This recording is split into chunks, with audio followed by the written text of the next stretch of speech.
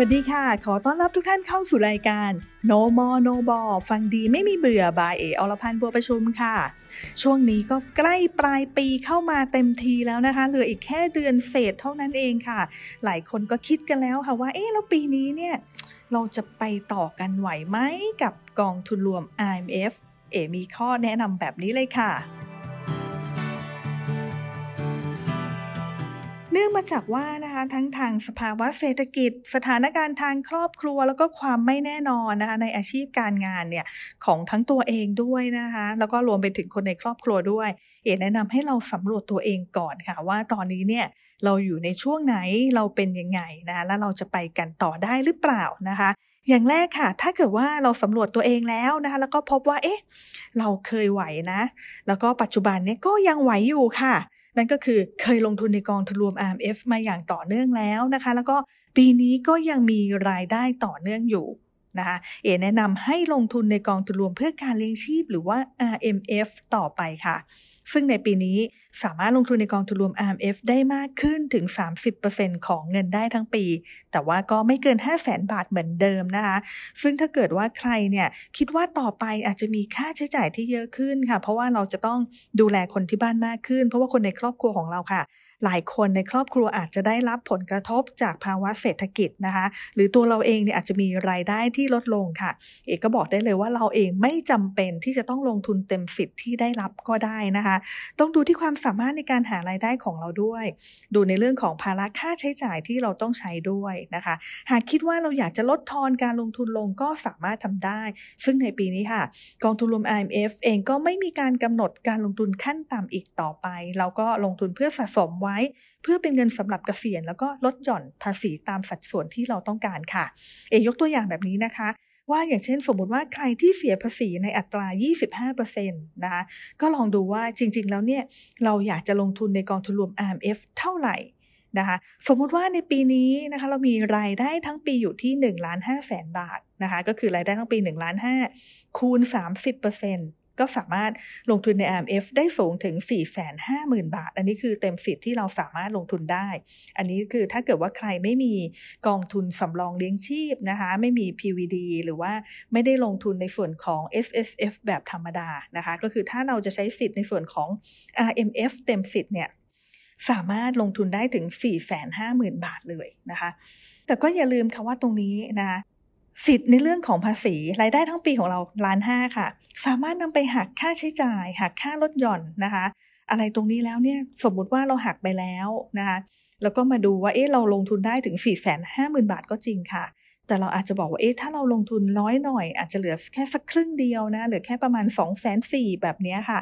ก็เป็นการปรับลดฐานภาษีนะจากเดิมที่เราอาจจะบอกว่าเราเสียภาษีที่ฐาน 25% สูงสุดก็อาจจะลดลงมาเหลือเป็นการเสียภาษีสูงสุดที่ฐาน 20% นะคะตรงนี้ก็จะช่วยให้เราได้รับประโยชน์ในเรื่องของอัตราภาษีที่ลดลงด้วยแล้วก็เราเองก็อาจจะไม่ต้องการที่จะใช้เงินทั้งหมดนะคะในส่วนที่เราสามารถลงทุนได้เพื่อนำไปลงทุนเต็มจำนวนเพราะว่าเราอาจจะมีความจำเป็นต้องใช้เงินอีกส่วนหนึ่งสำหรับครอบครัวของเราก็ได้เหมือนกันนะคะอีกประการหนึ่งค่ะสำหรับใครที่บอกว่าที่ผ่านมานี่เราเคยไหวนะเราเป็นคนเคยไหวค่ะแต่ว่า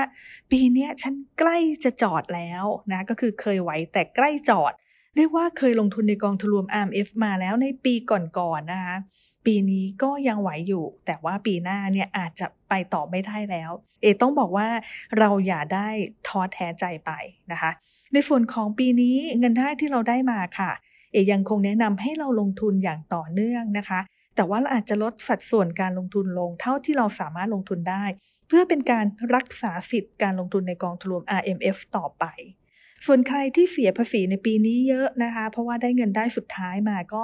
สามารถลงทุนได้มากขึ้นในส่วนของปีหน้าถ้าเกิดว่าไม่มีเงินได้อีกต่อไปค่ะแนะนำให้เรายังคงมีการลงทุนอย่างต่อเนื่องนะคะอาจจะลงทุนเพียงแค่ปีละ500 บาทก็สามารถทำได้เพราะว่าตอนนี้เนี่ยไม่มีเงื่อนไขการลงทุนขั้นต่ำที่ 3% ของเงินได้ทั้งปีหรือว่า 5,000 บาทแล้วนะคะแต่ก็ยังคงต้องลงทุนเพราะว่ามีเงื่อนไขการลงทุนต่อเนื่องทุกปีห้ามหยุดติดต่อกัน2 ปีนะคะก็เลยทำให้ตรงนี้ค่ะเราเองก็จะได้ตั้งใจสะสมกับเงินตรงนี้ไปนะคะแล้วเราก็จะได้เรียกว่าใช้ประโยชน์จากกองทุนรวม IMF ได้ในช่วงที่เราเกษียณหรือว่าอายุ55 ปีขึ้นไปนั่นเองนะคะ สำหรับใครนะคะสุดท้ายแล้วตรงนี้นะคะที่บอกว่าไปต่อไม่ไหวแล้วค่ะจอดเลยนะคะปีนี้จอดสนิทเลยนั่นก็คือใครที่คิดว่าไปต่อไม่ไหวแล้วนะคะเพราะว่าเกิดเหตุการณ์ที่ไม่เคยคาดคิดมาก่อนงานที่เคยทำก็อาจจะหายไปนะคะเงินที่เคยได้ก็บอกเลยว่ามีภาระอะไรเยอะแยะมากมายเลยเงินที่ได้ก็หมดไปหดหายไปจำเป็นที่ต้องนำเงินที่มีอยู่ในกองทุนรวม RMF มาใช้ในตอนนี้นะคะเอกก็อยากจะแนะนำนะคะว่าให้เราลองมองหาเงินจากก้อนอื่นๆที่มีก่อนนะคะอาจจะเป็นกองทุนเปิดทั่วๆไปก็ได้นะคะเพราะว่าจะได้ไม่มาเกี่ยวข้องกับภาษีเงินได้ของเราแต่ถ้าเกิดว่ามองแล้วมองซ้ายมองขวามองไปแล้วนะคะไม่มีจริงๆนะคะแล้วต้องมาสุดท้ายอยู่ตรงที่กองทุนรวม RMF ตรงนี้แหละนะคะเอกก็บอกว่าเราก็สามารถขายคืนนะคะกองทุน RMF ตรงนี้ได้แต่ก็อย่าลืมค่ะว่าเราเองก็จะต้องมีหน้าที่คืนภาษีนะคะใครที่มีการลงทุนในกองทุนรวม RMF มาแล้วมากกว่า5ปีขึ้นไปนะคะถ้าเกิดว่าปีนี้มีการขายคืนแน่นอนค่ะในช่วงภายใน31มีนาปี64ก็คือปีหน้าตรงนี้ค่ะเราเองก็ต้องมีการไปยื่นคืนภาษีด้วย5ปีสุดท้ายนะคะที่เราเคยได้รับในส่วนของเงินลดหย่อนภาษีนะคะแต่ว่าในส่วนของกำไรที่เราได้จากการขายนะคะก็ไม่เป็นไรค่ะกรมสรรพากรใจดีนะบอกว่าถ้ามีการลงทุนมาแล้วมากกว่า5ปีตรงนี้ในส่วนของกำไรก็เอาไปเลยเต็มๆนะคะแต่ก็อย่าลืมไปยื่นคืนภาษี5ปีหลังสุดท้ายตรงนี้ด้วยนะคะแต่ถ้าเกิดใครที่บอกว่าเพิ่งจะเริ่มลงทุนมาได้ไม่นานเองนะอาจจะแค่2ปี3ปีหรือ4ปีแล้วก็ปีนี้บอกว่าไปต่อไม่ได้แล้วก็จำเป็นต้องมีการขายกองทุนรวม RMF ค่ะถ้าขายไปก็เช่นกันนะคะภายในวันที่31มีนาปี64นะคะต้องไปยื่นภาษีคืนทั้งหมดเลยนะในสิทธิ์ลดหย่อนที่เราเคยได้รับมาแล้วก็ถ้าเกิดว่าในตอนที่เราขายปีนี้มีกำไรจากการขายด้วยกำไรตรงนั้นค่ะต้องคิดเป็นเงินได้ในปีภาษีนี้ด้วยแล้วก็ไปยื่นภายใน31มีนานะคะว่าเรามีกำไรจากการขายขึ้นในกองทุนรวม RMF ค่ะก็ยื่นถูกต้องไปนะคะตรงนี้ก็สามารถทำได้เช่นกันแล้วก็ในอนาคตนะคะถ้าเกิดว่าเราบอกว่าเราพอที่จะมีกำลังนะไปต่อได้ไหวแล้วนะคะมีรายได้ที่เข้ามาแล้วก็อยากจะลดหย่อนภาษีอีกก็สามารถกลับมาเริ่มลงทุนในกองทุนรวม RMF ได้ใหม่นะคะก็อย่าได้หมดกำลังใจอะไรกันไปนะคะก็อยากจะเป็นกำลังใจให้กับทุกๆคนค่ะแล้วก็อยากจะให้มองว่าทุกช่วงชีวิตของเราค่ะที่เรารู้สึกว่าเราท้อแท้เราสิ้นหวังต่างๆก็ยังมีอะไรที่มาช่วยเหลือนะคะแล้วก็ทำให้เราเนี่ยมีกำลังใจที่ดีถ้าเกิดว่าเราบอกว่ารอบข้างเนี่ยไม่มีใครที่ส่งกำลังใจให้กับเราเลยเราเองนั่นแหละค่ะเป็นคนเดียวเลยที่จะฉุดช่วยจิตใจฉุดช่วยตัวเองให้ลุกขึ้นมาให้ได้นะคะไม่ว่าสถานการณ์ที่ผ่านมาจะเป็นยังไงค่ะก็ขอให้เรามีสติคิดให้รอบคอบก่อนที่จะตัดสินใจนะคะถ้าเกิดว่าเราไม่มั่นใจ